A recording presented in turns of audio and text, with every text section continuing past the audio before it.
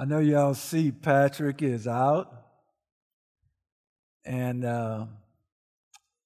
God has given me this opportunity to preach His Word, to bring His Word to you. And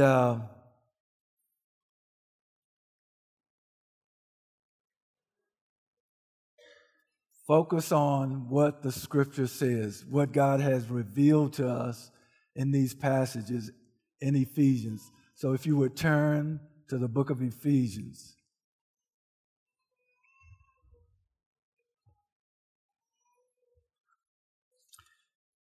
And just comprehend what God is saying to us, or what He has revealed to us. You know, I was enjoying the praise and worship and kind of lost my voice there. Praising God, praising Him for who He is and what He has done for us. He's worthy to be praised, isn't He? And in Matt's prayer, he talked about us being children of God. That is a great privilege that God would call us His children. And the book of Ephesians here, it is rich with all that God has done for us, our position in Christ. Even just studying it, it just lifted me so high that I could just praise God and praise Him and praise Him. So we're going to read. I'm going to start from verse 3 and read all the way through verse 14. We're only going to cover 3 through 6a. But these verses are together. They're a group. And when Paul starts, he just continues on and on. This isn't a doxology. It is a praise to God for what He has done. And I'm going to read it. Blessed be the God and Father of our Lord Jesus Christ, who has blessed us with every spiritual blessing in the heavenly places in Christ. And by the way, I'm reading from NASB version. Verse 4, just as He chose us in Him before the foundation of the world, that we would be holy and blameless before Him. In love, He predestined us to adoption as sons through Jesus Christ to Himself, according to the kind intention of His will, to the praise of the glory of His grace, which He freely bestowed on us in the Beloved. In Him we have redemption through His blood, the forgiveness of our trespasses, according to the riches of His grace, which He lavished on us. In all wisdom and insight He made known to us the mystery of His will, according to His kind intention, which He purposed in Him, with a view to an administration suitable to the fullness of the times. That is, the summing up of all things in Christ, things in the heavens and things on the earth.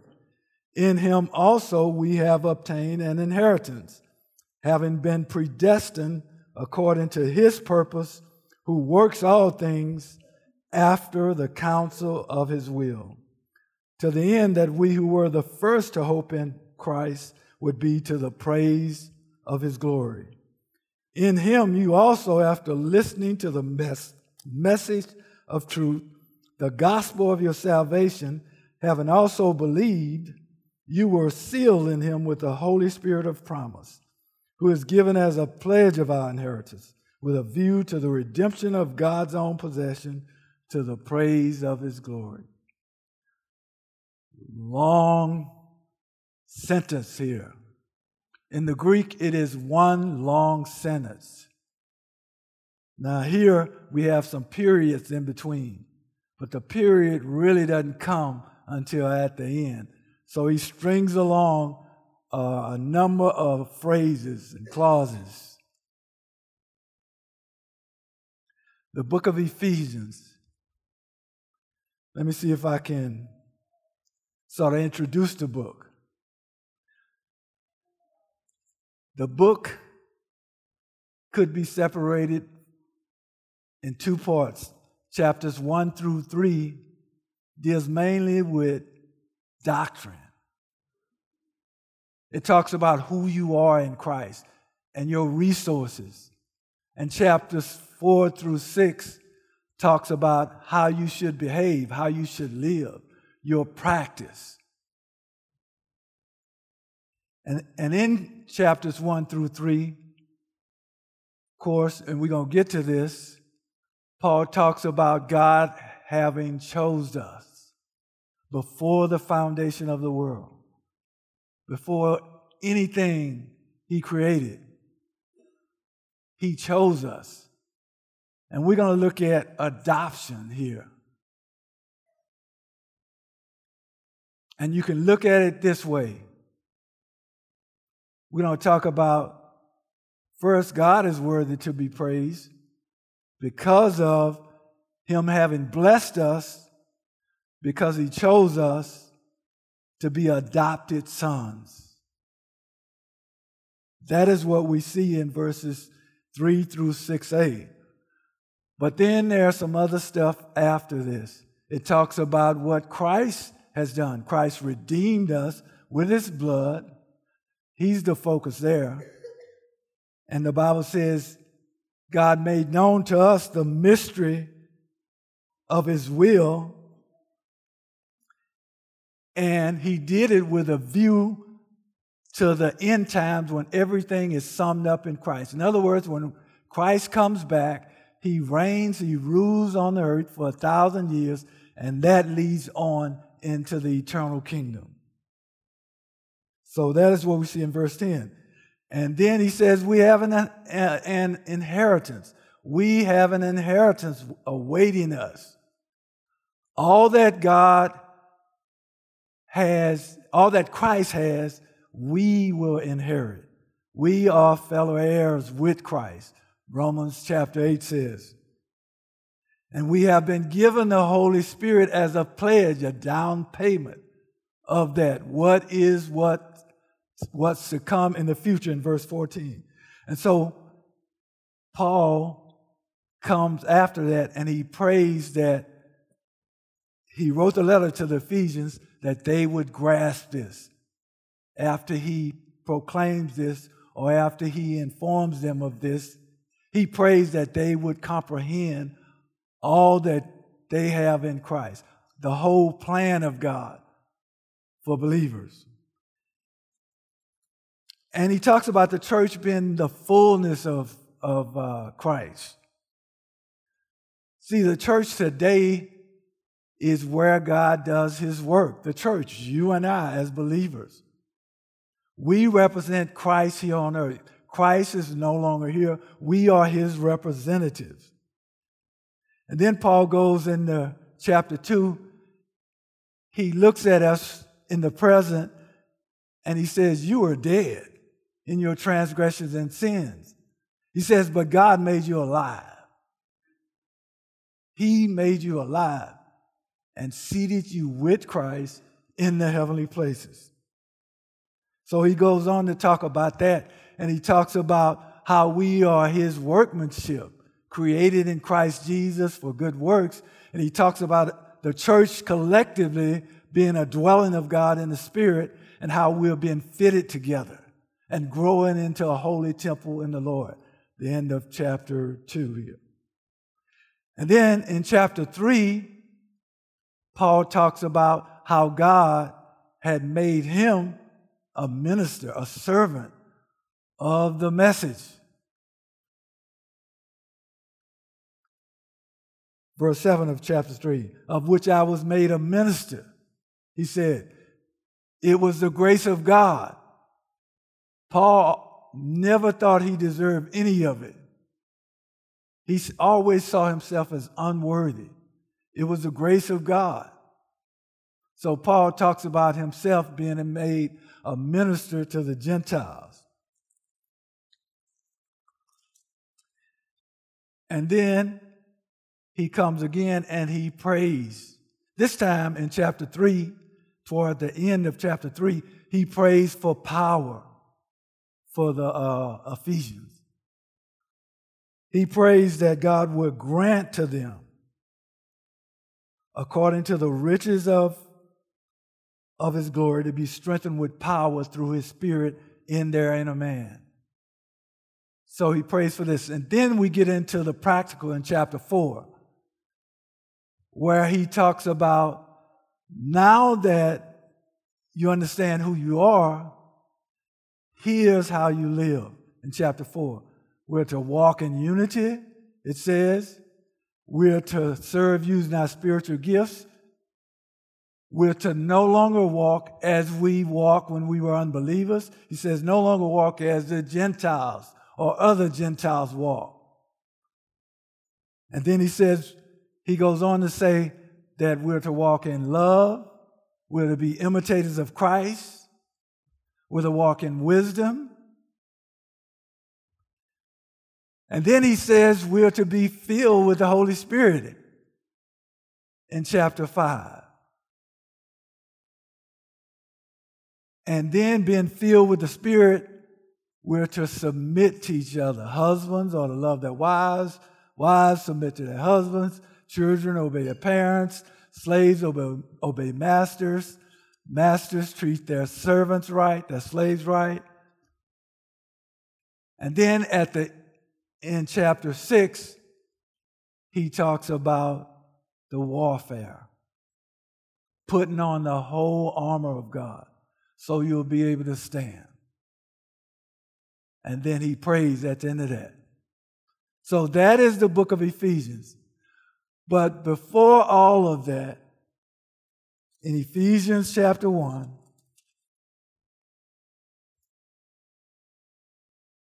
we deal with, well, let's look at verse 3.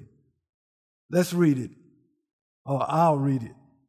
Blessed be the God and Father of our Lord Jesus Christ. Now, Paul starts this off with praise. The word blessed here comes from the Greek word eulogeo. It means to declare one's goodness. It's a word that comes from our word eulogy. You know, when you go to a funeral, you speak well of somebody. This is a declaration of praise to God here, to speak well of God. So the NIV translates verse 3 as praised rather than blessed. So that's a better word for that. So Paul is praising God. And you see in the Bible where God is praised for who he is and what he has done. And I'm going to take you to some passages. And we're going to go through some passages real fast. So in Genesis chapter 14, you turn to it, Genesis chapter 14, we see Melchizedek, chapter 14, starting from verse 18.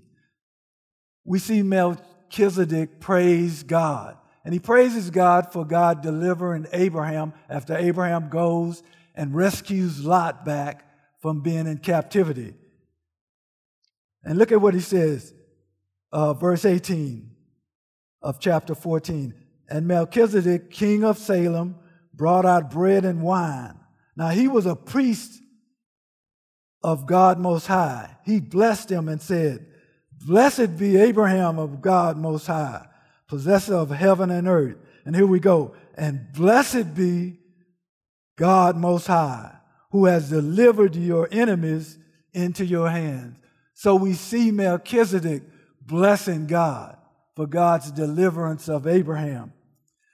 Let's look at Exodus 18. Exodus 18. And we see Jethro, Moses' father-in-law, how he rejoiced over God.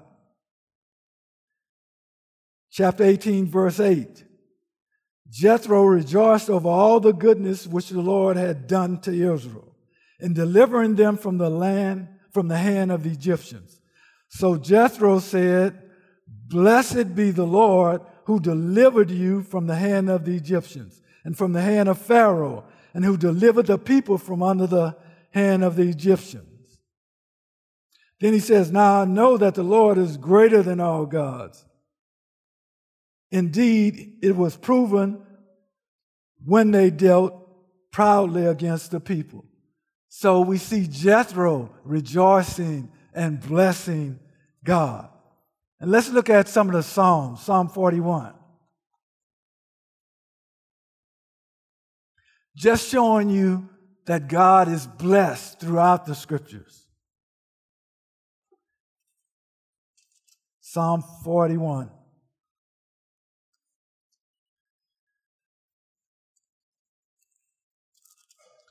Toward the end, verse 13, the psalmist says, "Blessed be the Lord, the God of Israel, from everlasting to everlasting. Amen and amen." Can you agree with that? Blessed be the Lord, the God of Israel, from everlasting to everlasting. Amen, amen. It is so, it is so. And we're familiar with this one probably in Psalms 103.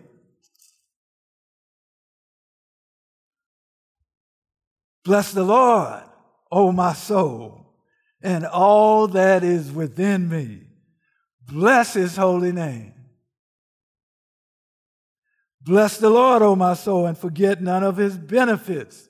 I won't read all of it, but you see the psalmist blessing the Lord. And even in the next song, bless the Lord, O my soul. O Lord, my God, you are very great. You are clothed with splendor and majesty, covering yourself with light as with a cloak, stretching out heaven like a tent curtain. Look at God, our God, who is to be blessed. Let's look in the New Testament. Let's look at the gospel. Let's look at Mark chapter 14 and verse 61.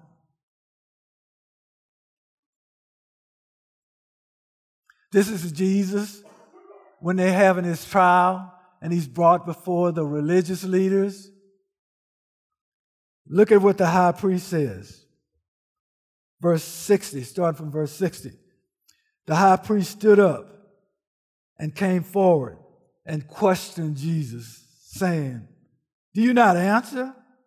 What is it that these men are testifying against you?" But he kept silent and did not answer. Again, the high priest was questioning him and saying to him, "Are you the Christ?" Listen to this. "The Son of the Blessed One." The Son of the Blessed One. So even the high priest called God the Blessed One. Let's look at Romans. Romans chapter 1, verse 25.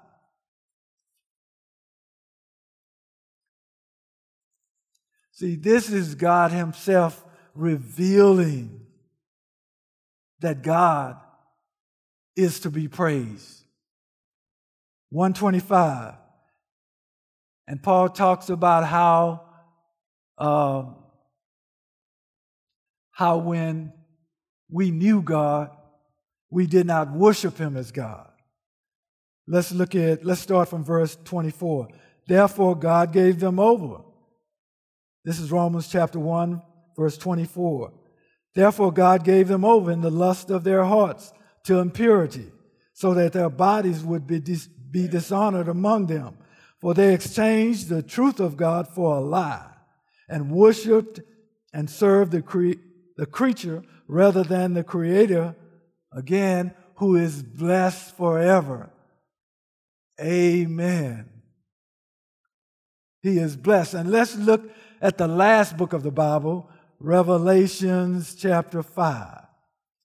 Just showing you that God is to be praised, or he's to be blessed. Chapter 5, verse 13. We see in heaven, verse 13, and every created thing which is in heaven and on the earth and under the earth and on the sea and all things in them, I heard saying, to him who sits on the throne and to the Lamb be blessing and honor and glory and dominion forever and ever. And the four living creatures kept saying, Amen. And the elders fell down and worshiped. So God is to be blessed. He is to be praised. So turn back to Ephesians. So Paul begins this with praise to God. But he gives reason for praising him in chapter 1, verse 3.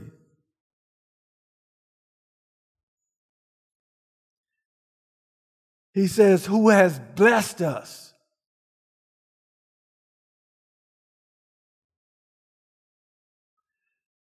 Now, God is to be praised. He's to be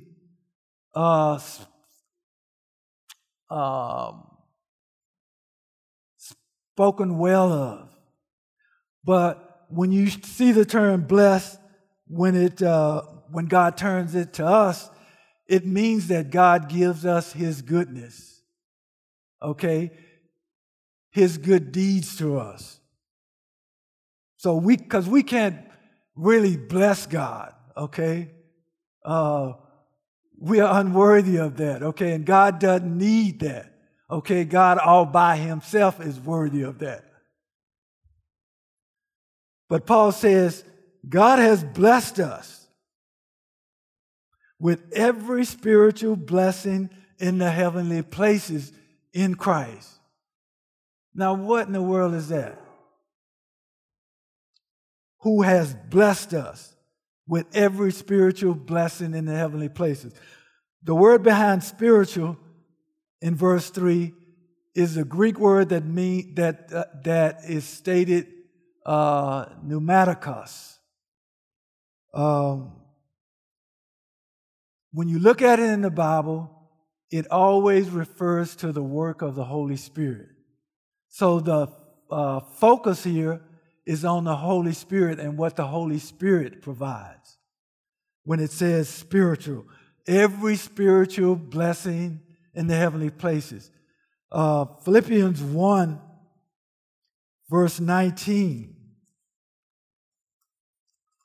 Philippians is the next book over. Verse 19. Paul says, for I know that this will turn out for my deliverance through your prayers and the provision of the Spirit of Christ. What the Spirit provides. The provision of Christ. And then let's look at 2 Peter. Now 2 Peter says God has granted to us. 2 Peter chapter 1. Verse 3. It says, seeing that his divine power has granted to us everything pertaining to life and godliness through the true knowledge of him who called us by his own glory and excellence. God has granted us, here's what I'm trying to say. God has granted us everything we need to live the Christian life. We have the indwelling power of the Holy Spirit living in us. Like Colossians says, we have been made complete in him. Christ makes us complete.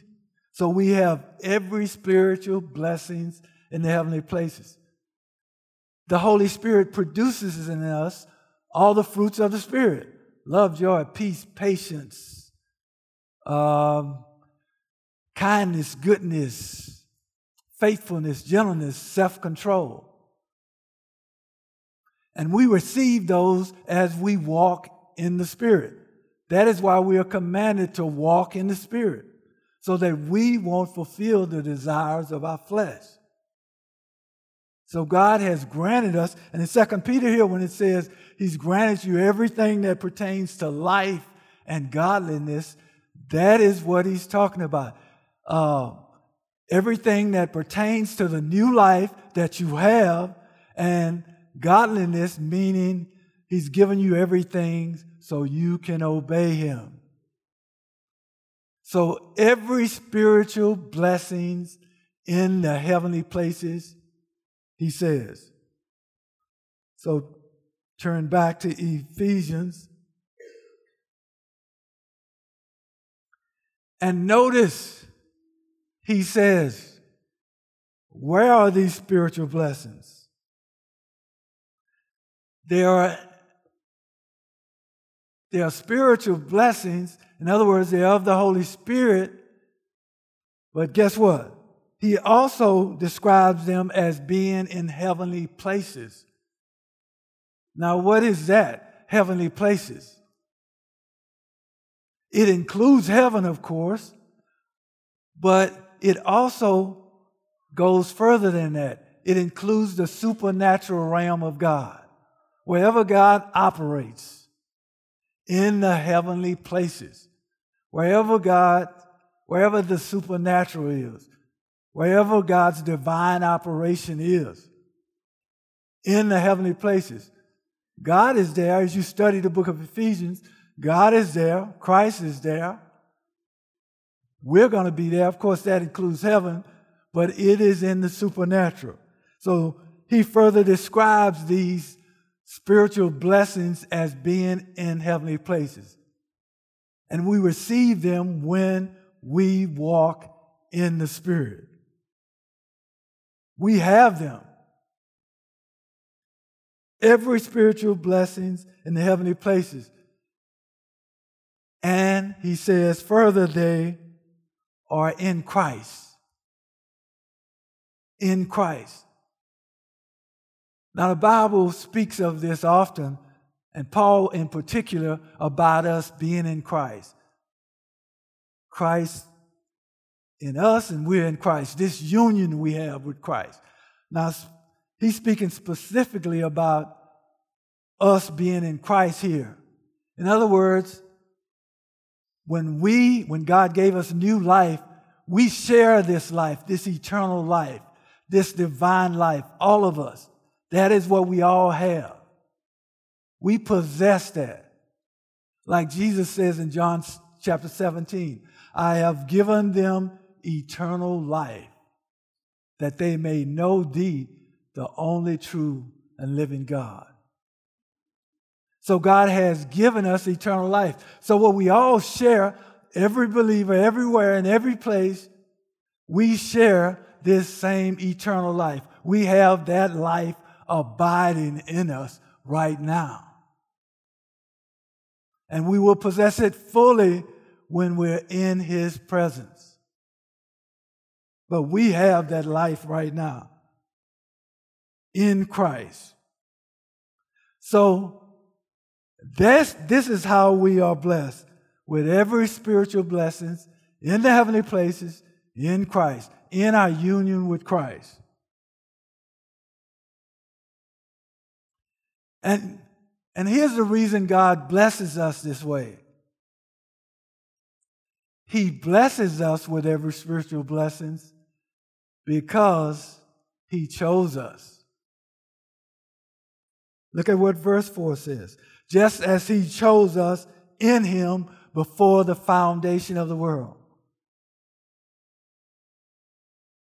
I know some people have a problem with election, the doctrine of election and being chosen. That's all it means, that God has chosen you. But Paul speaks about it. Peter speaks about it. Jesus spoke about the elect. Let's look at some passages. 1 Thessalonians chapter 1. Yes, we are chosen by God. verse 5. Paul writes to the Thessalonians. He says, knowing, brethren, I'm in verse 5 of chapter 1. Knowing, brethren, beloved by God, His choice of you.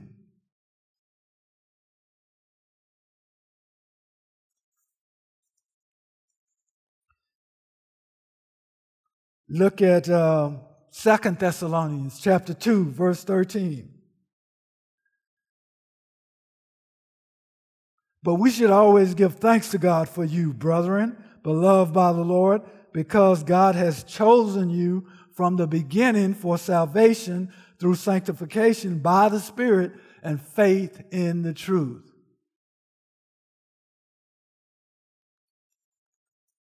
Second Timothy chapter 2. Again, Paul says in verse 10, for this reason I endure all things for the sake of those who are chosen, so that they also may obtain the salvation which is in Christ Jesus, and with it eternal glory. Paul says, I suffer to take the gospel to those who are chosen. Let's look at 1 Peter. Peter gets in on this.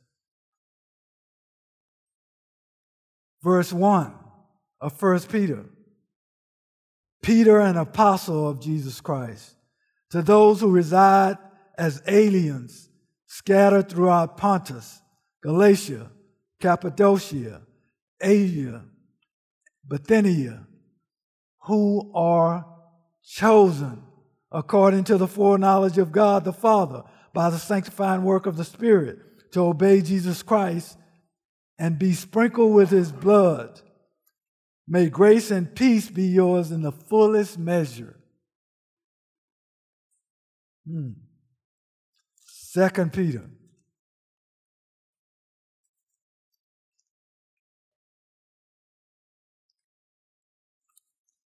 chapter 1, verse 10.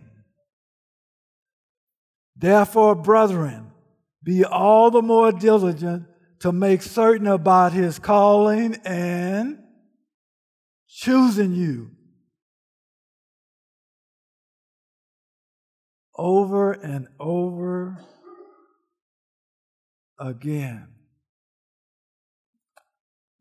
Let's turn back to Romans chapter 8. In verse 33, who will bring a charge against God's elect? God's chosen. Who's going to bring a charge against God's elect? Jesus. In Matthew chapter 24, when He speaks of the great tribulation. In verse 22 of chapter 24, unless those days had been shortened, no life would have been saved. But for the sake of the elect, those days will be cut short. So over and over again, turn back to Ephesians, we see that God has chosen some people to be saved. Now, we don't know who they are, so we are commanded to go out and proclaim the gospel. And those who respond are the elect. They are the chosen. I don't know who they are.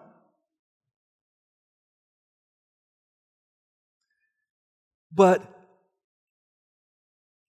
here's what else he says in verse 4. He chose us in Him. Going back to what he said at the end of verse 3. In Christ.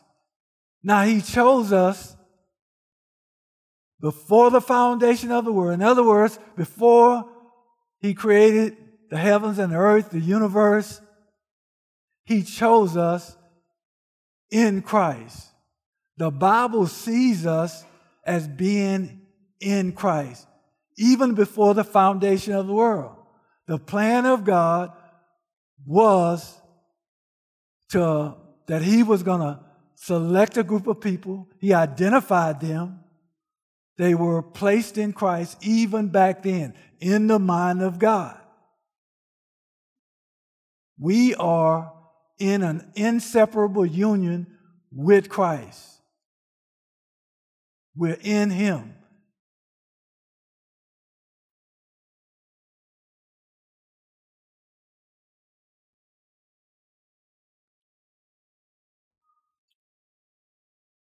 God had determined that there was a group of people that he was going to save and bring to glory.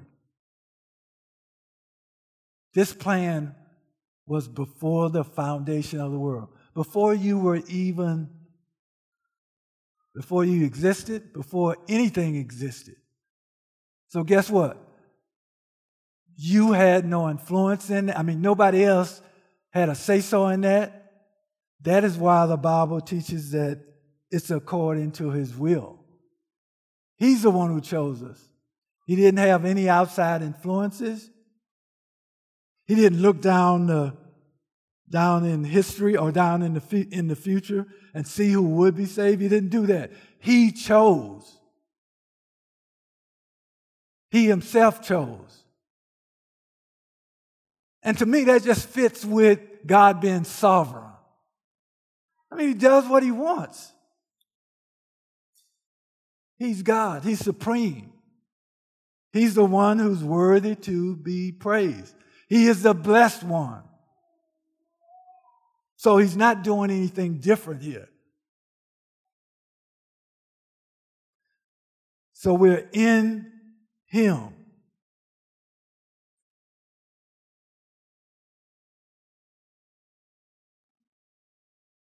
Our redemption was in him. Or I should say, we were in him. Listen to this. When Christ died, we died. When he was raised, we were raised.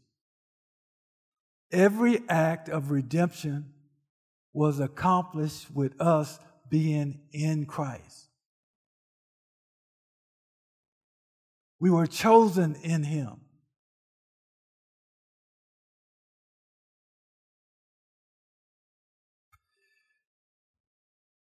We died his death. We died with him. Matter of fact, let's look at some passages. Let's look at Ephesians first. In chapter 2, verse 6. We're in him. Let's start from verse 4. But God, being rich in mercy because of his great love, with which he loved us, even when we were dead in our transgressions, made us alive together with Christ. By grace you have been saved, and raised us up with him, and seated us with him in the heavenly places in Christ. We are in him, an inseparable union with him. Let's look at Romans chapter 6. Turn back to find Romans. Romans chapter 6, verse 6.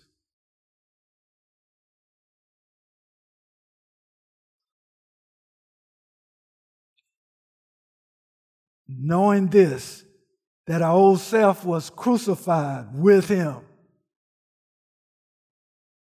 in order that our body of sin might be done away with, so that we would no longer be slaves to sin. For he who has died is freed from sin. Now if we died with him, we believe that we shall also live with him. Colossians chapter 2. After Philippians, and Philippians is after Ephesians.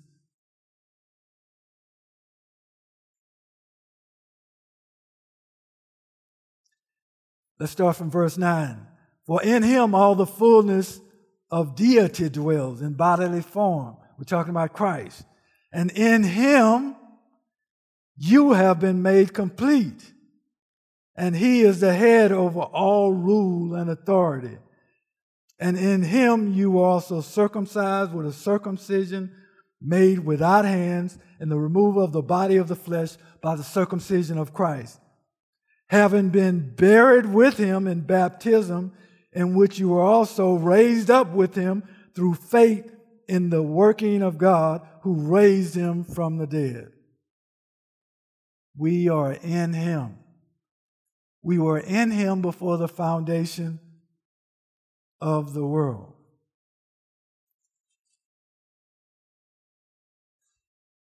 That is how God sees it. God sees it. He considers us to have lived his life and have died his death.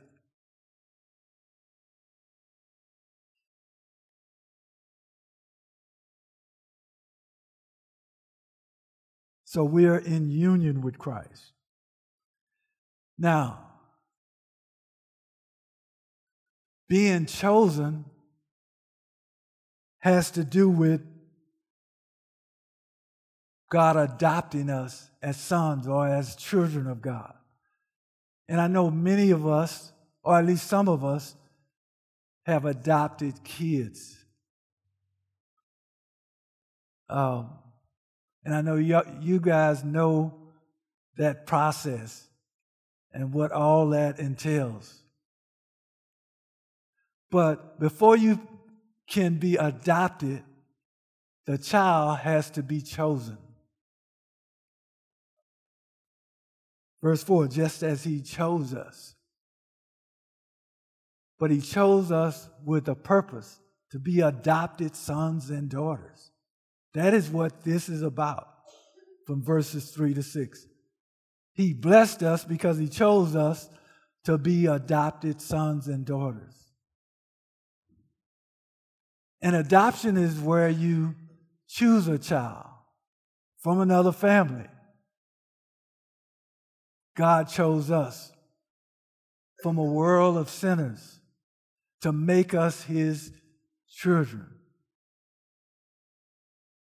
And we can become his children in two ways. We can be adopted, or we can be born into the family of God. This passage here speaks of adoption. Adoption means we're given his name, rights, title. Regeneration, or being born again, we share his nature. As I said, we all have eternal life abiding in us. Peter calls it the divine nature. So two ways, or these are two symbols of our salvation. Two different aspects of the same salvation. Here we're focusing on adoption. And adoption looks back at choice. As I said, when a family goes and chooses a child, that's the first thing they do. But they choose the child to adopt the child. And they give that child all the rights of that family. And this is in the backdrop of the Roman culture. And I copied an explanation of that, how that goes. It says, in order to understand adoption, one must understand the structure of the Roman family. The father has absolute power, patria potestas. That is what that means, absolute power, over the members of his family, so that he could even take the life of a member of his family. And that act would not be considered murder. With regard to property, he had full legal ownership of everything the family had and could dispose of it as he willed. On the other hand, in the Greek family, the father did not have absolute power over his family, nor was he the legal owner of all the family's property. Under Roman law, the procedure of adoption had 2 steps. In the first step, the son had to be redeemed from the control of his natural father. This was done by a procedure whereby the father sold him as a slave 3 times to the adopter. The adopter would release him 2 times, and he would automatically again come under his father's control. With the 3rd sale, the adoptee was freed from his natural father. Regarding the 2nd step, since the natural father no longer had any authority over him, the adopter became the new father with absolute control over him. And he retained this control until the adoptee died or the adoptee freed him. The son was not responsible to his natural father, but only to his newly acquired father. The purpose of this adoption was so that the adoptee could take the possession of a natural son in order to control, or continue rather, the family line and maintain property ownership. This son became the patria potesta in the next generation. So the son was adopted so he can inherit the estate of the father and become what it says, the patria potesta, which means he has absolute power. So that is the background of this. So God chose us. And here's the thing. He chose us so that we could be heirs. Or rather, he chose us to be adopted sons so we can be heirs of all that God possesses. We are fellow heirs with Christ. Let's look at Romans chapter 8, where he speaks again of this.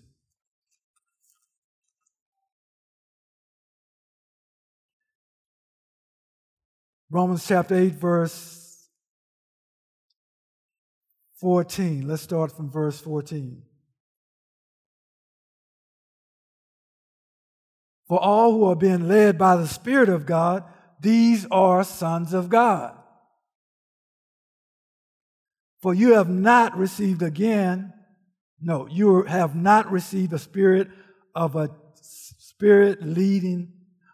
slavery leading to fear again, but you have received a spirit of adoption as sons, by which we cry out, Abba, Father. The Spirit himself testifies with our spirit that we are sons of God. We have been adopted. And that shows intimacy. Abba, Father, Daddy, Papa. It shows that we have intimacy with God. And the Spirit testifies of that. Verse 16. With our spirit that we are the children of God. Verse 17. And if children, heirs. I want you to see that. Heirs also heirs of God, and fellow heirs with Christ. Heirs. We inherit what he inherits. We are in him.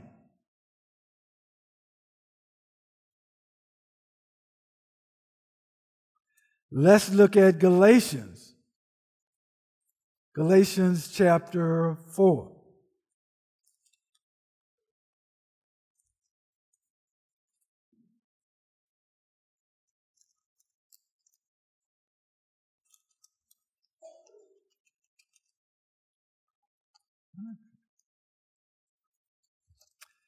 Galatians chapter 4, starting from verse 4.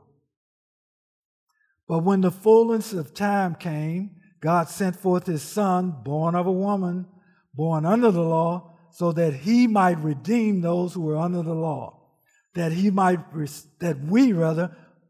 receive the adoption as sons. Because you are sons, God has sent forth the Spirit of his Son into our hearts, crying, Abba, Father. Again, we see the intimacy there. But it speaks of adoption. So, turn back to Ephesians.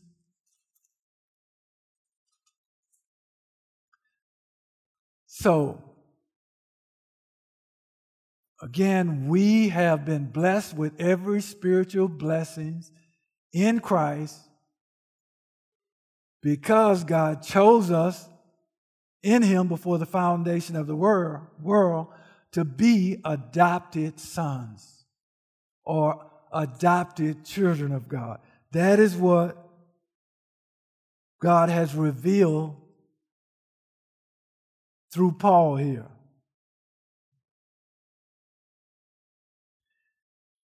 And it's all before the foundation of the world, so nobody can boast. This is in God's plan.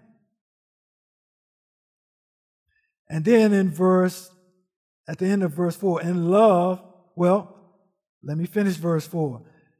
He says he chose us in him before the foundation of the world that we would be holy and blameless. Holy means to be set apart unto God, set apart from sin. We are different. Blameless has to do with no spot or no blemish. That is what God chose us for. And in Christ, when we are presented before him, that is what we'll be. Now, we need to live toward that here and now, and that is our position in Christ.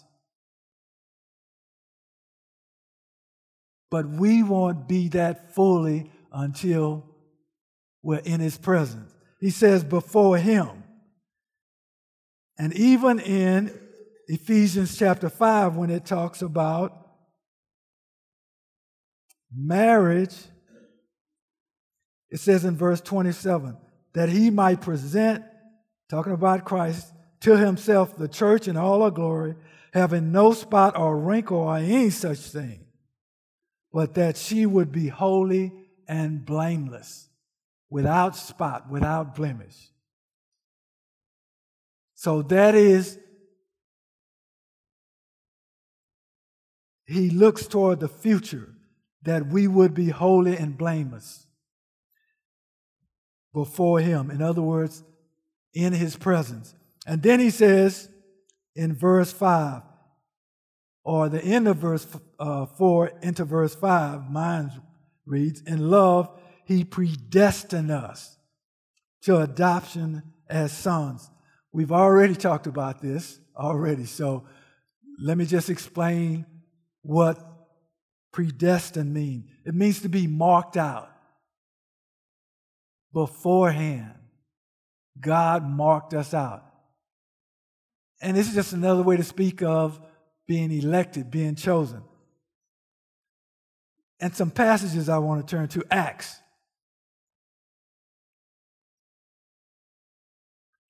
chapter 13.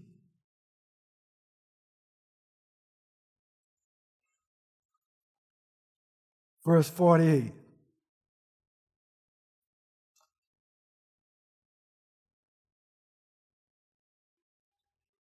it says, when the Gentiles heard this, now Paul is taking the gospel to the Gentiles. It says, when the Gentiles heard this, they began rejoicing and glorifying the word of the Lord.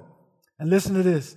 As many as has been appointed, notice, in other words, they were marked out, they were appointed to eternal life. They are the ones that believe. Only those who have been chosen, those who have been predestined, those who have been marked out, those were the ones that believe. Those who God has chosen will come. They were marked out for that. And listen to what God says in when he commanded Paul to take the gospel to Corinth. Look at Acts chapter 18. Look at what he says. Acts chapter 18, verse 9.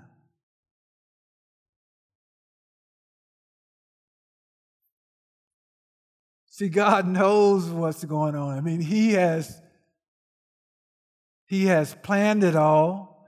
Even you, right now, sitting here. This was all in God's plan. You were chosen. If you really are a genuine believer, not a coincidence. Verse 9 of chapter 18. And the Lord said to Paul in the night by vision, do not be afraid any longer, but go on speaking and do not be silent, he says. And listen to what he says. For I am with you, and no man will attack you in order to harm you. This, for I have many people in this city. Notice what God says. I have many people in this city. God knew who they were. He chose them.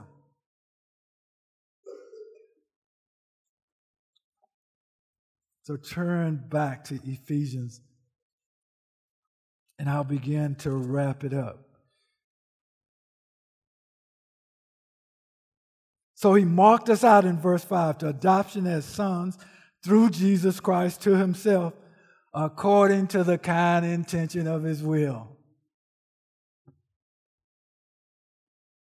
It's all of God. He chose. He's sovereign. It was according to his will.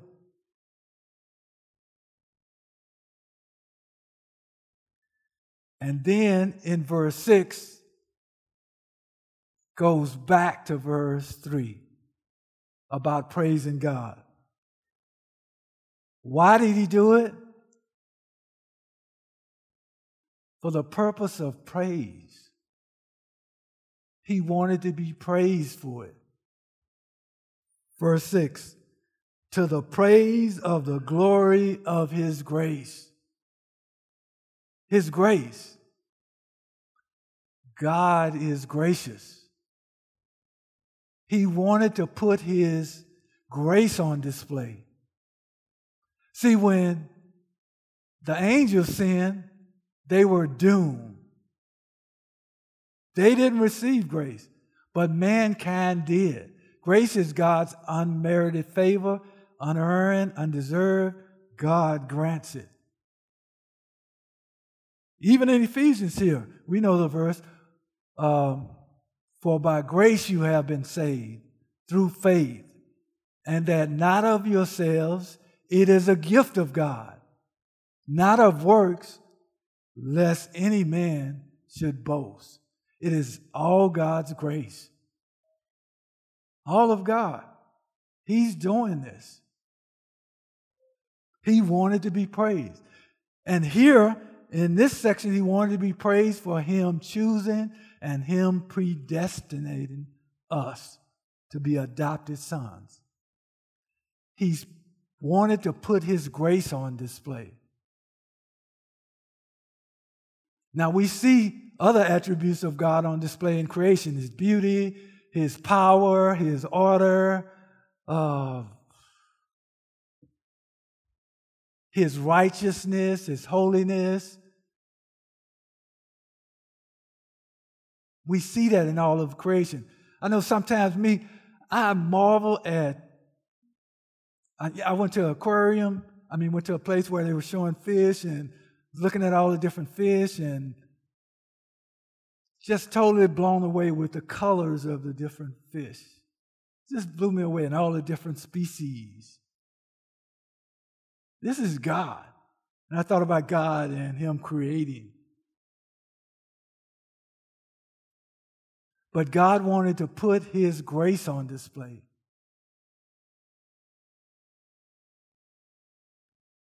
And we see it certainly in Christ's death, when He's on the cross. That's God's grace for us, toward us, because He sends His Son. His Son gives His life for us. God's grace, undeserving, unearned. No one merits it, but God is gracious.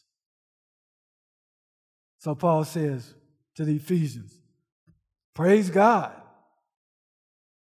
Let me read again. Verse 3. Praise be the God and Father of our Lord Jesus Christ, who has blessed us with every spiritual blessings in the heavenly places in Christ, just as He chose us in Him before the foundation of the world, that we would be holy and blameless before Him.